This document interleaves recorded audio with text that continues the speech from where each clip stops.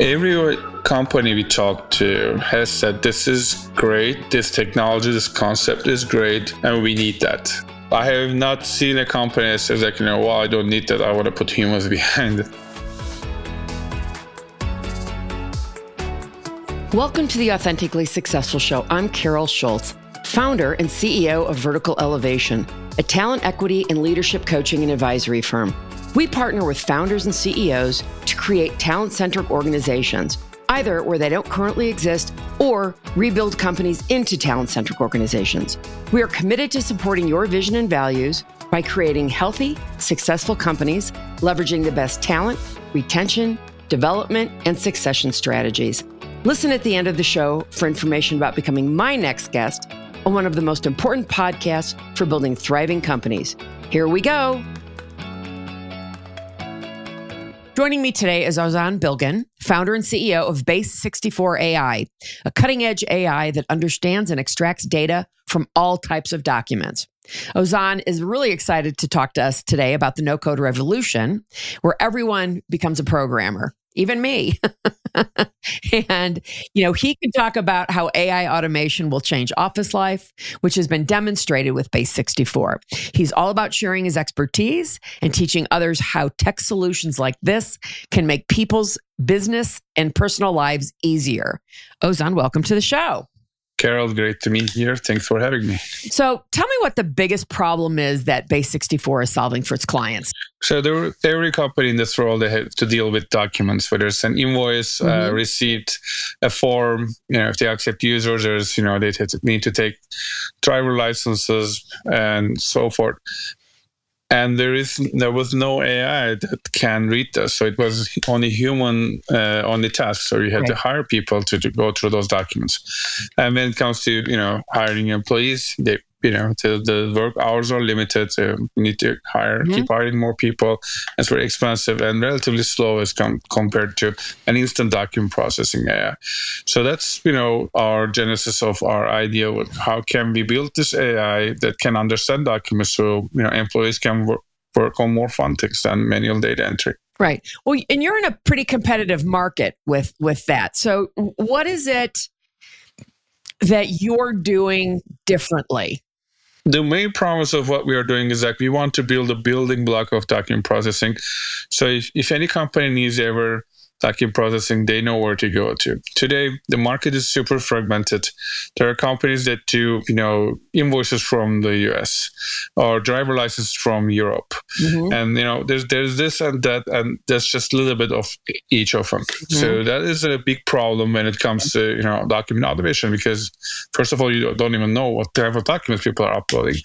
And, then you need to find different vendors maybe, and then you work with them and work how they want to work with you, and the pricing and etc. Everything could be different. Here in Base64 AI, we are one solution for all types of documents.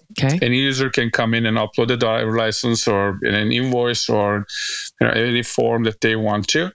And we can actually tell you what type of document you're looking at, what the data is in there, and so forth. So it's a unique, ubiquitous solution for all types of documents. Okay.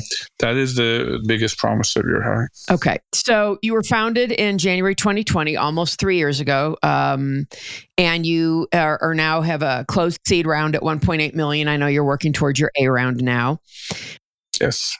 It sounds like, when you talk about being able to process more documents and different types of documents through AI, that's what has investors probably excited about your company, yeah? That's correct. So, the problems in this industry is pretty obvious. This is why still over 99% of the documents are processed manually. Wow. There was no good solution that addresses the thing. And we came up with new neural network models, new deep learning models that addresses the solution as compared to the historical rudimentary methods such as, NLP and regular expressions and so forth. So that is the game-changing technological breakthrough that we were able to accomplish here. The second thing is this is an internet scale company. That means we can scale up as many as clients we have. There's nothing that there's no ceiling for us. We can process all the documents. And obviously, when we stop processing the documents, we can do intelligent things with them, like validation, evaluation, or charting, like, seeing like if you're getting the right rates or better rates as compared to like 6 months ago and so forth. So we can add business intelligence on top of it too. Right.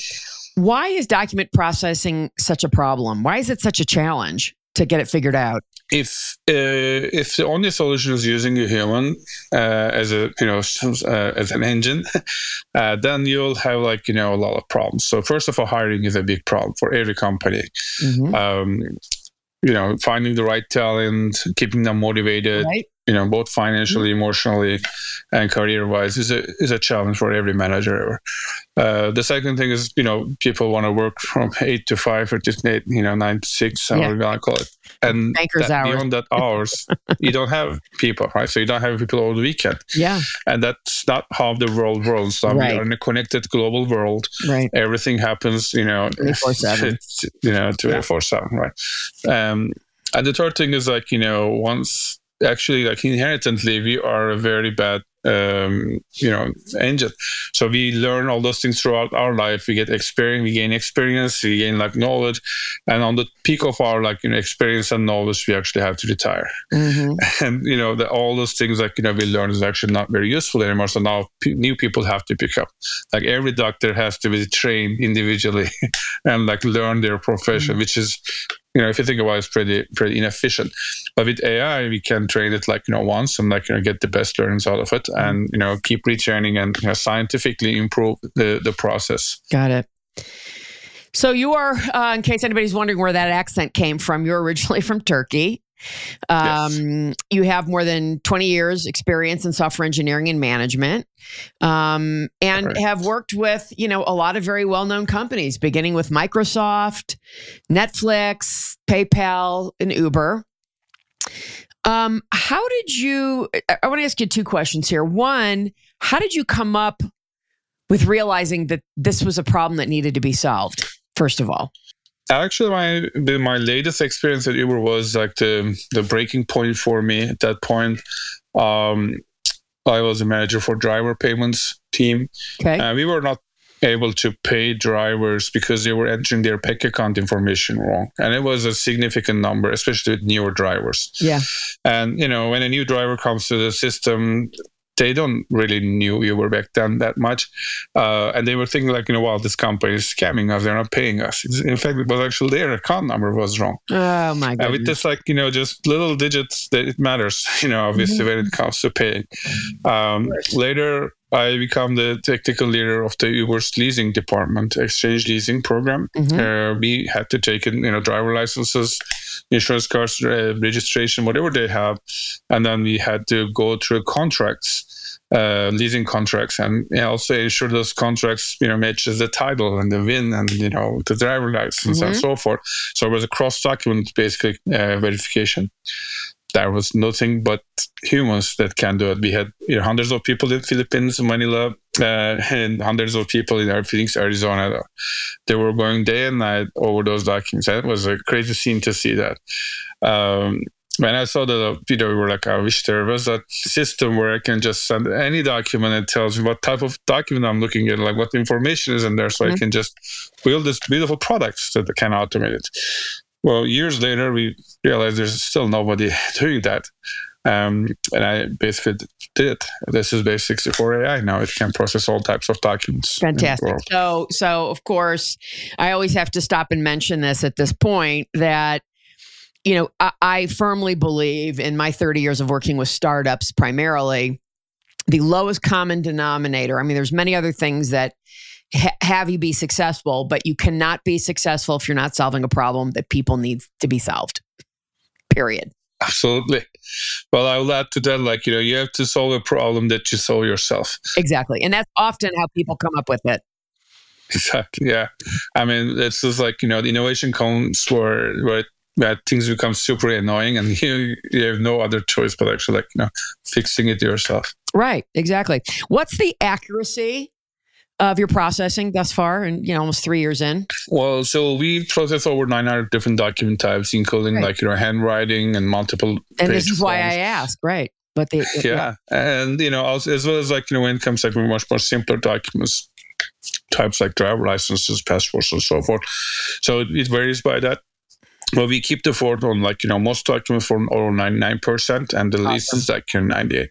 So it's actually super duper accurate as as it comes where the market is today. Today is about about 70%.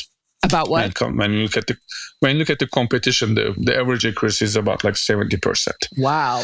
So we moved it to 98%. This is why a lot of companies we hear this a lot in our meetings. That we tried a lot of things. You guys are much better. That's makes it puts a smile on us in the sales meetings. Yeah, let's talk a little bit about how you are finding your prospects. So, is it outbound? Is it inbound? Is it a combination of both? What are you actually doing to find business?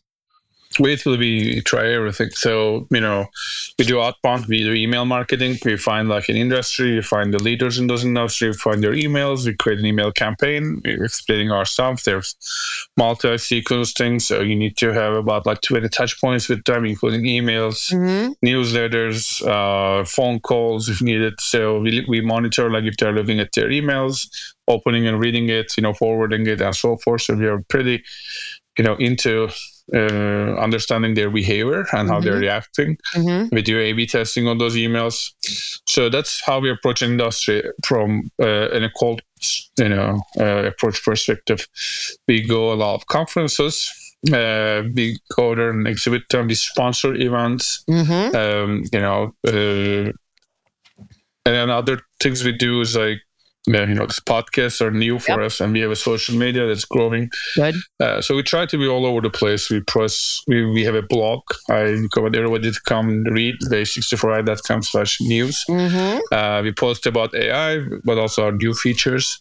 So we try basically multi-dimension approach of that. Awesome. And also ads are helping. That's another thing we use. Got it. So have you, when you have the opportunity to actually meet with a prospect, right? Talk to that person, where you are currently, what's your close rate? Well, it really depends on the situation, but I could tell you a few more interesting things than the ratios. Every company we talk to has said this is great, this technology, this concept is great, and we need that. I have not seen a company that says I don't need that, I want to put humans behind it. And and that's why I asked. And I'm curious, not as a criticism if it's lower, but to find out what it is that might be stopping them after they say all that, right? It's always a when question. So sometimes they're in a burning need and they're oh, you came in the right moment. We were talking about it yesterday. That sales closes in under a month. And that's pretty high rate. Sometimes they're just they're just shopping around. They're looking at what's around to talk about, internally about their next year plans. We have deals that closed in 1.5 years, but there was a big deal with a bank. We had to visit the bank, I believe 5 times in person. We deployed our solution for free as a POC for 6 months. They compared us against everybody in the world, from iPad to IBM to Microsoft, and even players in this industry that they're not that popular. But we went through over 10 different comparisons, and we beat them. That was amazing and exciting process. It was 1.5 years is a long process to close, maybe, but that was our first bank client. So being fresh in an industry or in a world makes things go a little longer sometimes. But having maybe a few banks under our umbrella. Well, we are hoping going to make the next month jump on the AI board much faster. Right. Yeah. That's fantastic. And what's your revenue model look like? Is it per seat? Is it based on the number of employees, the number of documents? What does that look like? Yeah, we try to be very, very customer centric on that one. You just mentioned when you mentioned per seat, there are a lot of companies that charge per seat or per company employee number. That's just crazy. That isn't the problem we are solving. We are solving how many documents we have, we price based on that. Got it. We price based on the value that we are adding to the company. So in fact, we have implementing very ordinary models per page per document pricing, but we also have an unlimited pricing for larger institutions, where they can just come in and pay us a fixed price yearly and just enjoy the technology to the end. We do want them to use it. We do want them to overuse it. So that's actually something I learned at Netflix. I was very curious. Hey, you want people to watch it, but as much as they watch it, you're gonna pay more, licensing fees. And our CEO that they said hey, we actually want that. We want them to use us more. We want them to watch us more. And the more they watch, the more they're gonna like Netflix, and the more they're gonna offer Netflix and recommend Netflix to other people around that. And that is pretty much with us with document processing. There's so much to do. So if they buy us and they don't use us, we actually don't like that. We want them to use us, or even use us more than what their quota was. So with that, we are offering now new models where for larger institutions, obviously that is. That they don't need to almost not pay nothing to start with. And then we look at their consumption after 6 months, a year, and then bill them next year for that amount. So if they want to continue, if they don't want to continue, that's okay. They don't need to pay anything. But if they really like it and they want to continue on, then we can start billing them. So that's when they see the value, basically. Got it. So as I mentioned, you've worked for a number of very well-known companies. Starting out early on, with an internship at IBM, right? Yeah. When you were still in Turkey. But I'm curious, because this is, of course, your first time as a founder and CEO. I want to spend a little time and talk about, the things that you learned at working for a Microsoft or Netflix, right? Netflix has a fairly well-known culture, right? I mean, they pay a lot and they expect you to work 1 million hours a week, basically, and PayPal. And I'm curious as to what you've learned working for those other types of companies, what you've learned that you've brought with you, and what you've learned that you said, this is not in any way, shape, or form the way I want to build my own business. No, it's a great. If you're willing to talk about it, and you don't have to say what it was, which company it was that you learned these negative things from, but we can probably fill in the blanks on those. Well, let me be honest, because that's a very direct question. So, every company has its good, great parts, and parts that they, could have improved. But, sometimes when it comes to this long lasting companies, it became maybe sometimes chronic issues exactly in their correct. Company. That's why I asked. And they can't even fix it. But working in different companies is actually traveling different cities, different countries. You see good parts of it and not so good parts of it. And then you end up having perspective about the world, right? That's I've built that perspective about professional life while working in those things. So certain things that were really great about, for instance, IBM and Microsoft was the relationships they built with the companies. They were there to build very long-lasting relationships, and they were spending a lot on R&D, and they were creating an environment for their employees where they can just literally work decades without any major problems in terms of benefits and HR and so forth. That is how they were looking at things. Newer tech companies, for example, Uber, back in the time I joined in 2014, was very fresh. It was a single floor company. And the motivation was to make it bigger and faster, go fast, go big. The excitement, the adrenaline was super high, and I loved it. I thrilled on it because it was basically a magnet for every high performer around in the valley at that time. And the carrot was also very big. The company's valuation was going 4x every year, and it was basically creating a new world, a new way of doing things. So that's I think very important. But it has own problems. Obviously, going really fast.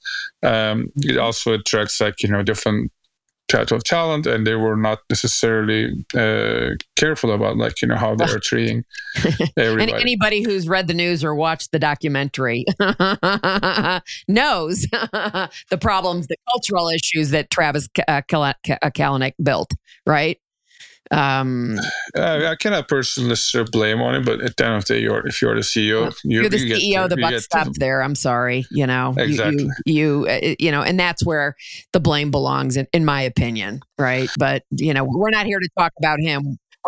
We're here to talk about what you've learned and then brought forward to your own organization. So right. Let's fast forward now. You're almost 3 years into this new gig. What are some of the mistakes you have made as a CEO along the way?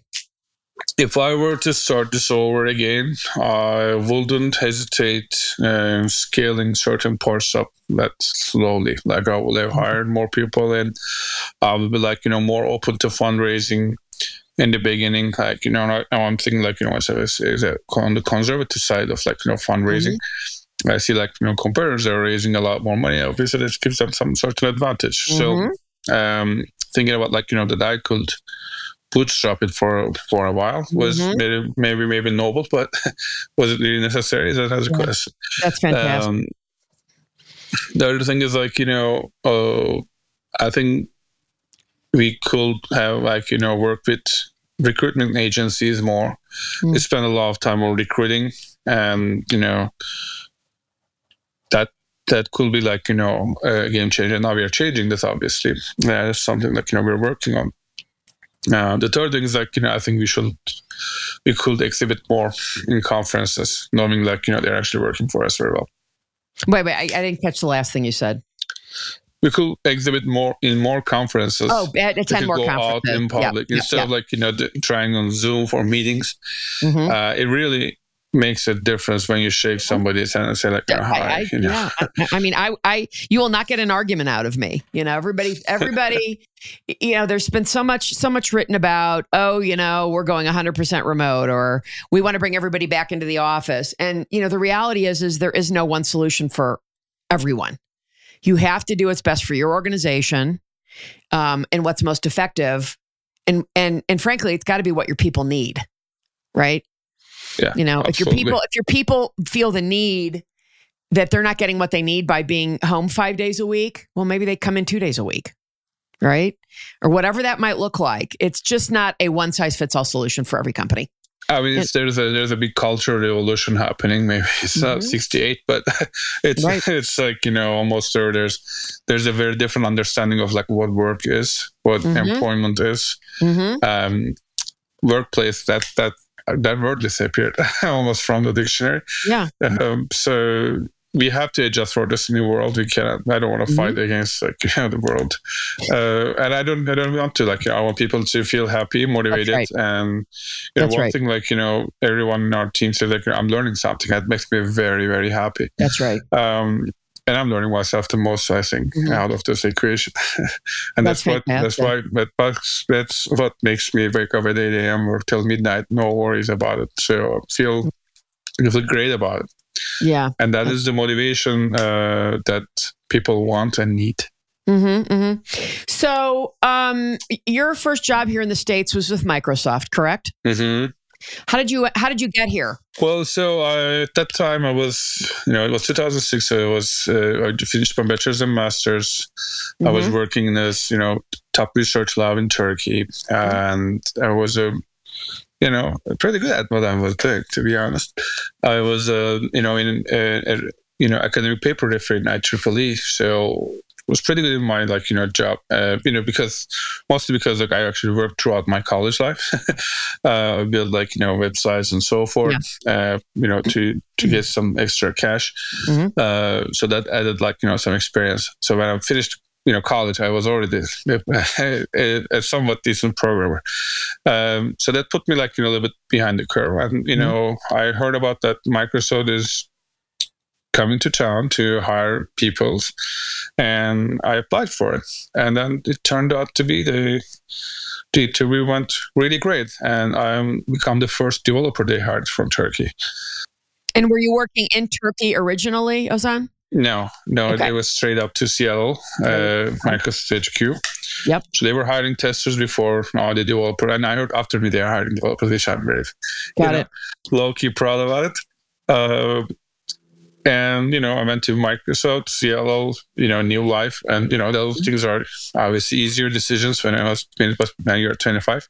Yeah. I thought about the offer. I was like, what if I say no? Well, I'm not going to get anything. What if I say yes? Well, I guess I always come back, right? Well, after 16 years, I did not come back. I, settled here, became a citizen, and super happy to be here.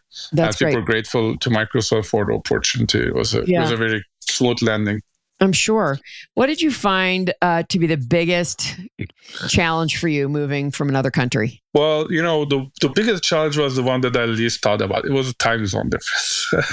It was like, so I'm in New York now. It's just a little bit better. With Seattle, the time zone in Turkey was like 10 hours. Oh, yeah. So it's basically day and night. Like when you're talking to people, they're in a completely different mindset. Like you're in the morning, you're fresh. They're like late in the evening, having a party, drinking, or vice versa. Like it was like a little disconnect there. You can't just get off and go.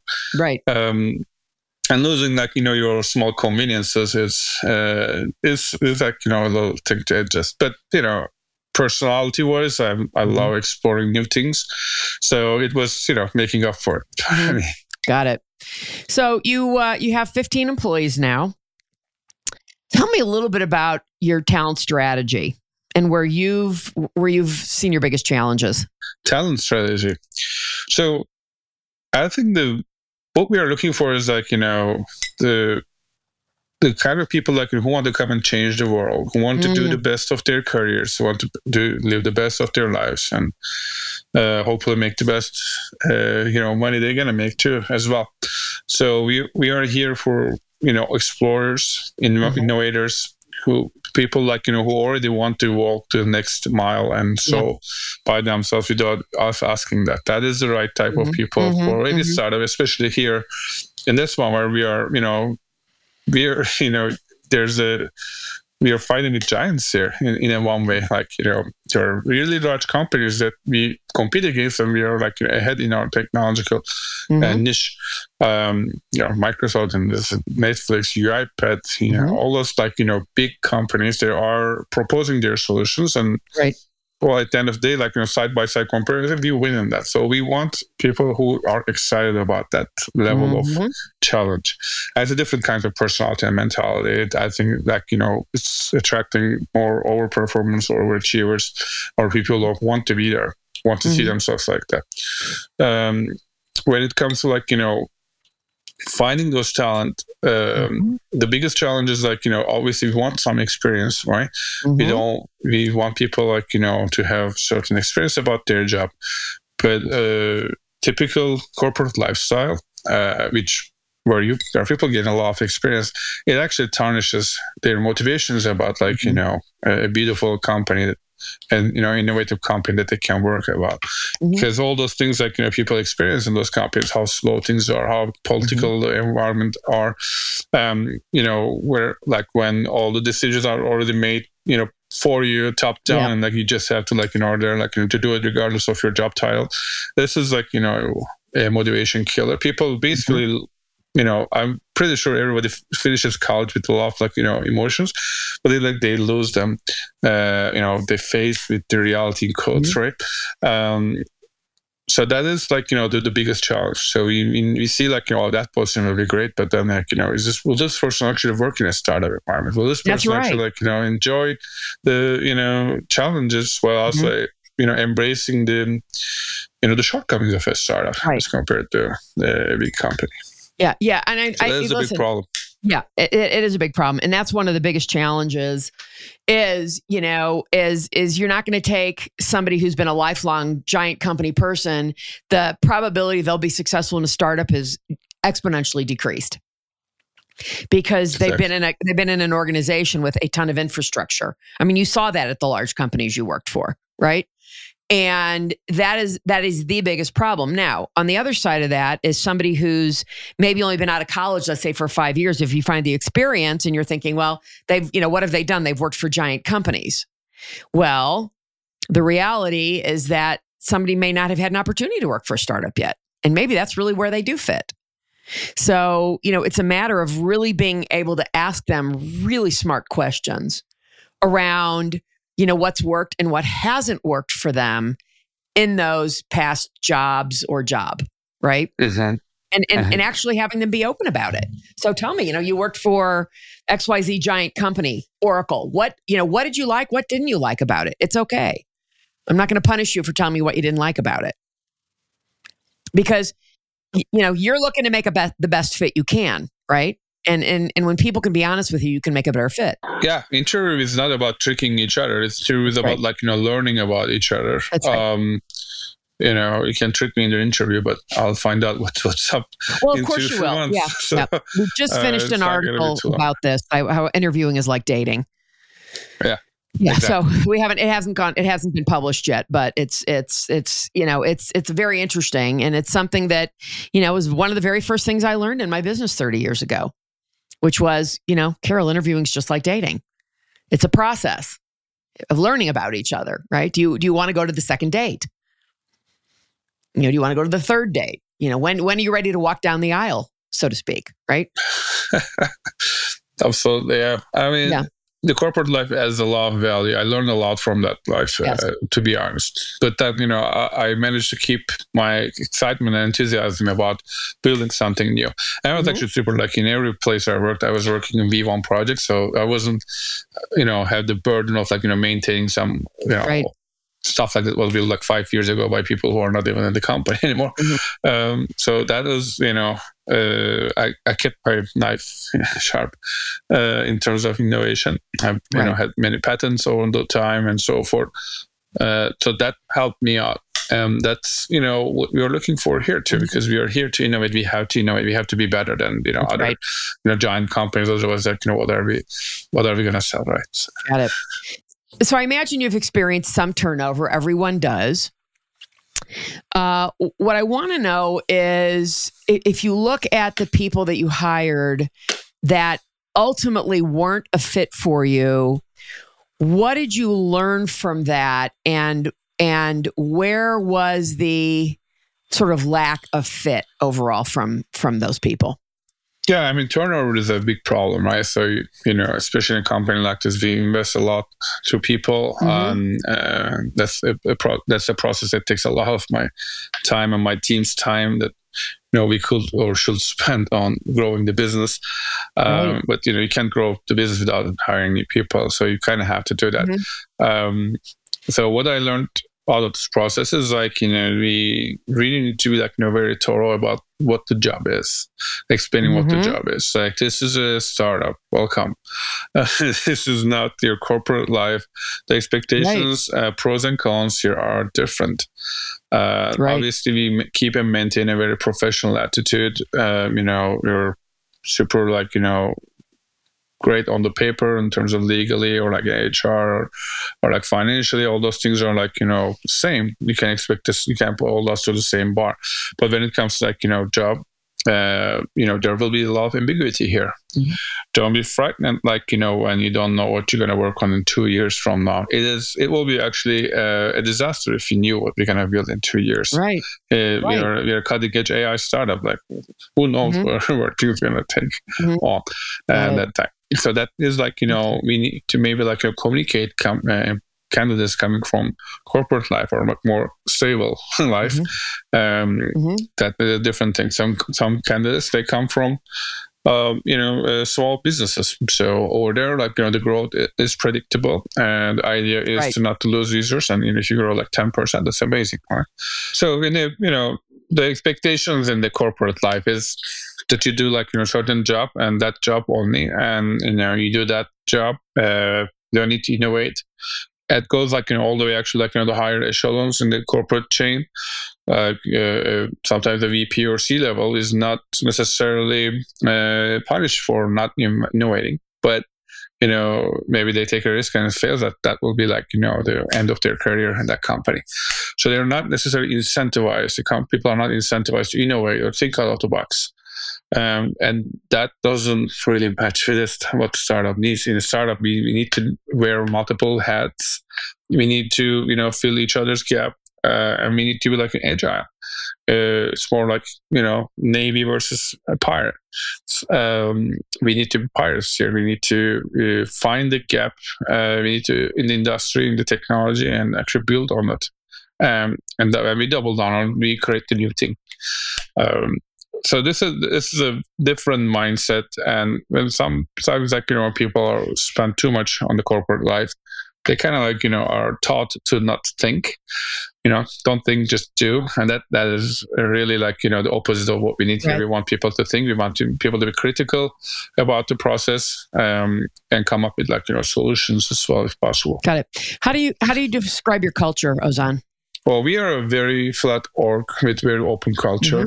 Mm-hmm. Everybody is encouraged to give feedback to each other about like how they are thinking, whether positive or negative. Yeah. And just let's talk about openly. And when people say like, hey, I have this concern about this person, I was like, did you talk with that person first? Mm-hmm. We encourage people to work together.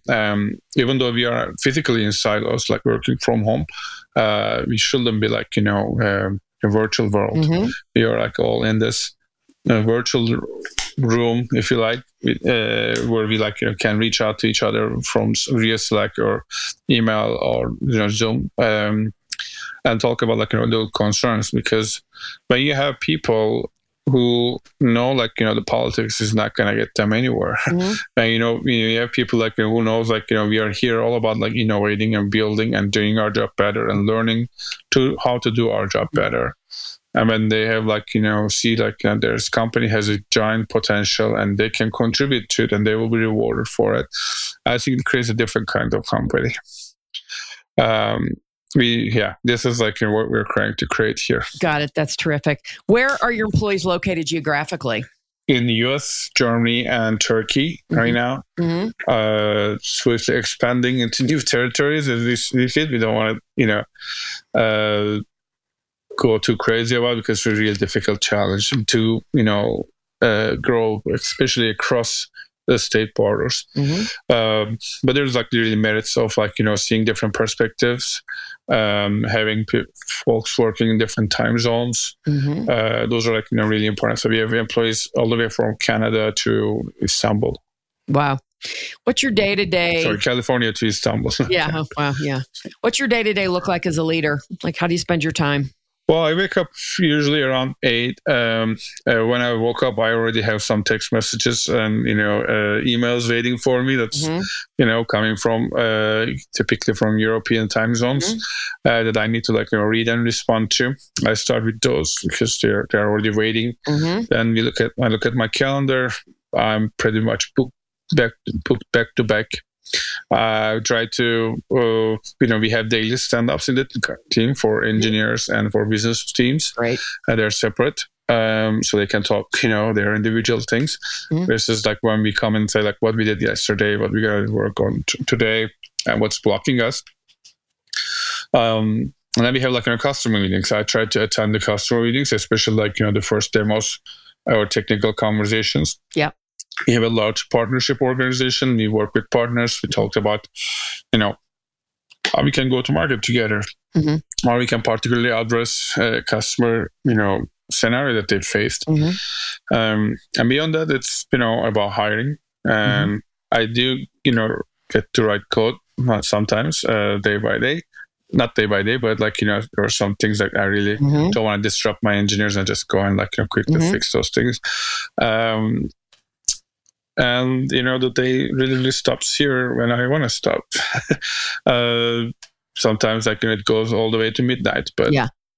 I'm actually not even worried about it. I really like what I'm doing. Right. I have this great joy of working in a startup, mm-hmm. building something new, and being the being the new and upcoming AI company that is growing 8x year over year. Mm-hmm. And actually, competing and winning against the giants in this industry. So it keeps me really happy and excited. That's fantastic. So you started did you start the company fully remote, or did you have any sense in, that you wanted to build an office, an actual location for people to be? Yeah, we had an office back in the time. It was in Brooklyn. There was a place called New Lab. It's pretty beautiful. It's, there are drones and 3D printers and all of cool stuff. It's a very beautiful place, and we used that office for about 6 months. However, the location did not suit us very well. It was in Brooklyn, so people from Jersey could not come there, New York area. It was difficult for them. So then we thought about, then the Omicron came, and that at that time people did not want to come to the office in any case. And once it's over, we were enjoying working from home. It was working better for family, with friends with families. So we decided let's keep it that way. Got it. We do offer, however, for free office subscriptions, WeWork style places for anyone who wants to go to the office, because for some people they really can't concentrate in an office. As I say, maybe they don't have a big house, or they have a small kid and so forth. So they want to separate out. So that's all good. We understand that, and we try to help. We try to create basically the environment that where they're going to be most successful and productive, what they need, and happy. That's super important. So if somebody listening to this conversation is excited about what you're doing, loves what they're hearing, and they're thinking, boy, this is a company I'd really love to investigate working for, what should they do? So we have the careers website on our website. So our website is www.base64.ai. And our website, there's careers website. There's also a contact us page. I look at my LinkedIn every day, so just drop me a message if that's all that difficult. I'd love to learn more about, what their intentions are, what their backgrounds are, what they want to build going forward. And we are hiring in all quarters, from marketing to sales to engineering. So we are open to the people who want to innovate with us. The final thing I want to ask you is, and I mentioned this in the introduction, is that you're really excited about the no-code revolution, right? Tell me a little bit more about that, and why you think this is such a great thing. Yeah, I think no code will be the most important changes in this decade and next. Yep. So here's the trick. So when it was 1980s, not many people have actually touched the computers, right? So there was something there, and for very, very few select people. And now, by 2000, pretty much everybody had, and access to a PC, or they can do something with it. And now in 2022, I probably wouldn't hire somebody who has not tried using a computer, right? That is a mandatory skill to be able to send an email or create a calendar invite. It is just almost being illiterate in one sense if you don't know how to do those things. Right. So going forward, this is going to be programming, basically. You can say that too. But and programming is one of the most difficult tasks for humans. So one of the most difficult jobs that's, it takes years to learn and practice. And I've been doing this for 25 years almost, and I'm still learning something. Right. So it's a very, very challenging thing. So how we can make everybody a programmer? So Excel, for instance, did that with their macros, right, with formulas. So it has helped a lot of people, especially with business education background, to do good things with that. So that was sort of low code they used to code. You just do lines of things. Versus no code. You create something. Yeah, sure. But in the future, this is going to go to no code, where you just point and click and do things. So for instance, in our with Base64 AI, you can come in and say like, hi, I have files in Dropbox and I keep adding files there. When you process them, if they're invoice, please put in my QuickBooks as new invoices. If they're not, there's this Google Sheet. I want you to add rows to them. I want to see how they were. Mm-hmm. So to program this before Base64 AI, you will need an army of engineers, right, to do this, and it will take maybe a year or more to build this entire thing with them, if you can. But now with Base64, you just click, and you're done, and a minute with all those things. So that is no code. That is building things for non-engineers. Yeah. But engineers are I will say just because I know software engineering doesn't mean I have to code my way through. Right. I like to use whatever's available. That's part of my job, to pick the right tools. So building those things so that we don't need to reinvent the wheel every time. And that is going to be the next computer literacy. Yeah. Basically, we will ask, I'm pretty sure by the end of the decade, the candidates to build this automation that I just mentioned. That will be very straightforward. That is, how I think the world's gonna evolve into. And we are part of it as it comes, if your process touches the documents, we are here to read them, we understand them. Now we can actually read the documents back with text-to-speech.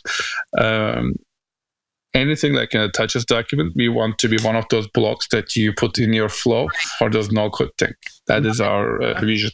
Well, that's fantastic. Thanks for talking a little bit about that. So with that, Ozan Bilgin, founder and CEO of Base64 AI, thanks so much for being with me. This was a really interesting education for me. I appreciate it. Oh, it was lovely talking to you, Carol. Thank you for listening to Authentically Successful. If you are a successful founder or CEO who would like to be on this program, please visit verticalelevation.com/podcast/apply. If you learned something from this interview and it made a difference, please share it on LinkedIn or Twitter. You can also do a quick screenshot with your phone and text it to a friend.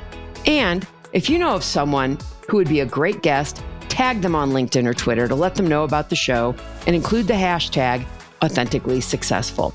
I love seeing your posts and great suggestions. Lastly, we are regularly putting out new episodes and content. And to make sure you don't miss any episodes, please subscribe. Your thumbs up, ratings, and reviews go a long way to help promote the show and mean a lot to me and my team. If you want to know more, go to our website, verticalelevation.com, or follow me on LinkedIn. This is Carol Schultz. Thanks again for listening, and see you next time.